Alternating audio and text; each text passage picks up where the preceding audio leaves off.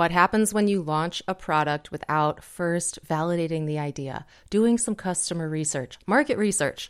Really bad things happen. You can waste a lot of time and money. In fact, billions of dollars have been spent on marketing campaigns that could never possibly work. I'm going to tell you a story from Ford about a car that they thought would be a huge hit, but ended up costing them billions of dollars. And then I'm going to tell you a really simple solution to avoid ever having this happen to you. It was late 1950s. They launched a car called the Edsel, E-D-S-E-L. It was a new car brand that would compete with GM and Chrysler. It was heavily promoted and marketed. Ford invested over $250 million in development and launch. In today's dollars, that's $2.69 billion. But instead of starting a revolution, Ford ended up losing $350 million in 1957 dollars, which is today about $3.76 billion. I double checked that conversion on the inflation calculator. It sounded too high. That's nuts. Billion with a B, $3.76 billion loss. So here's what went wrong. The 1958 Ford Edsel was supposed to be the new premier car for middle-class Americans. But when it hit the market in 1957, it was a commercial failure. Here's why. The car was priced too high. The design was considered ugly and over the top by everyday people. Additionally, Ford hadn't done enough market research to understand what consumers really wanted in a car, leading to a disconnect between what they thought people wanted and what they actually desired. As a result, this was a major financial setback for Ford. They discontinued the brand in 1960 after only a few years of production. In fact, the shortest time any car was ever in production was the Edsel.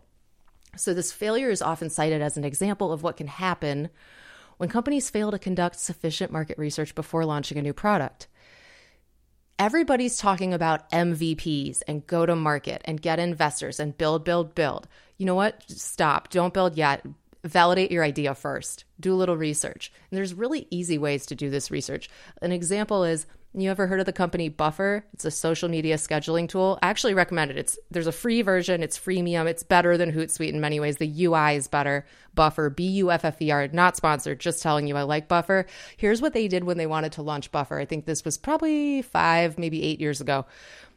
They said, we want to build this tool, but we're not sure if people really need it or will they like it. So we're going to make a fake landing page that makes it look like we've already built it. But all this landing page will do is show, I believe it was 3 plans. It might have been just the first plan. And it said, we have a social media scheduling tool. You can put in posts and connect your accounts, and then we'll tweet or share it or post it on LinkedIn, Facebook, Instagram, wherever for you at any time you like. Would you be interested in that? It costs, let's say, $9 a month. Click here to continue. And it wasn't click here to sign up for an email when we launch. It was click to continue. The person would perceive that they were actually about to go buy it, put in their credit card. And then the Buffer guys said, if enough people convert from, let's say 100 people hit the landing page, 70 click, and 50 of those click through to actually ostensibly enter their card, we have a 50% conversion rate. The product's a hit, like people want it. Assuming it's a representative sample size of 100 people that's in their target. Of course, they did other customer research and looked at the competitive analysis, et cetera. But the thing here, the key is, before they went and even spent $1 building this thing, coding it, they just put up a fake landing page to see, do people actually want to buy this? I can tell you from experience, I have built a product without doing sufficient customer research, several of them. And it's a hard lesson.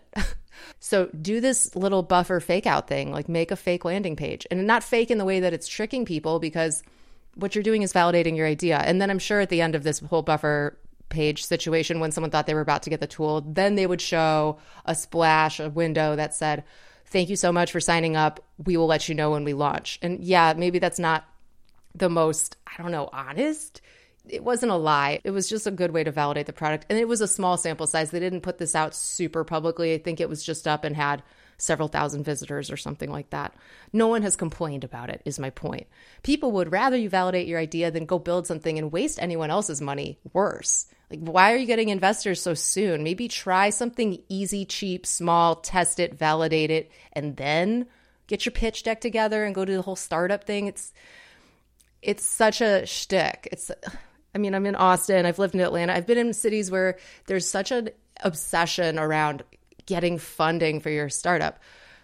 Maybe don't. Maybe bootstrap it. See if you could self-fund it. See if you can make something like, look at Calendly. Calendly, which is now over $1 billion company. They had 0 investors. They bootstrapped it. They paid for it themselves. Wildly successful because they filled a serious need in the market, which was calendar scheduling via email, which was so painful and time consuming. What if you could make something like Calendly that actually helps people get their day back? Something that's so useful that people can't imagine living without it. Oh, of course, they would pay $10 a month or $150 a year or whatever. So the point here is validate your idea before you build it. Find cheap ways to build things where you can just fail fast, break them, It's not all about getting millions of dollars of investment to build something. It's more about building the right thing and building it lean. That's way more impressive. I'll talk with you next time.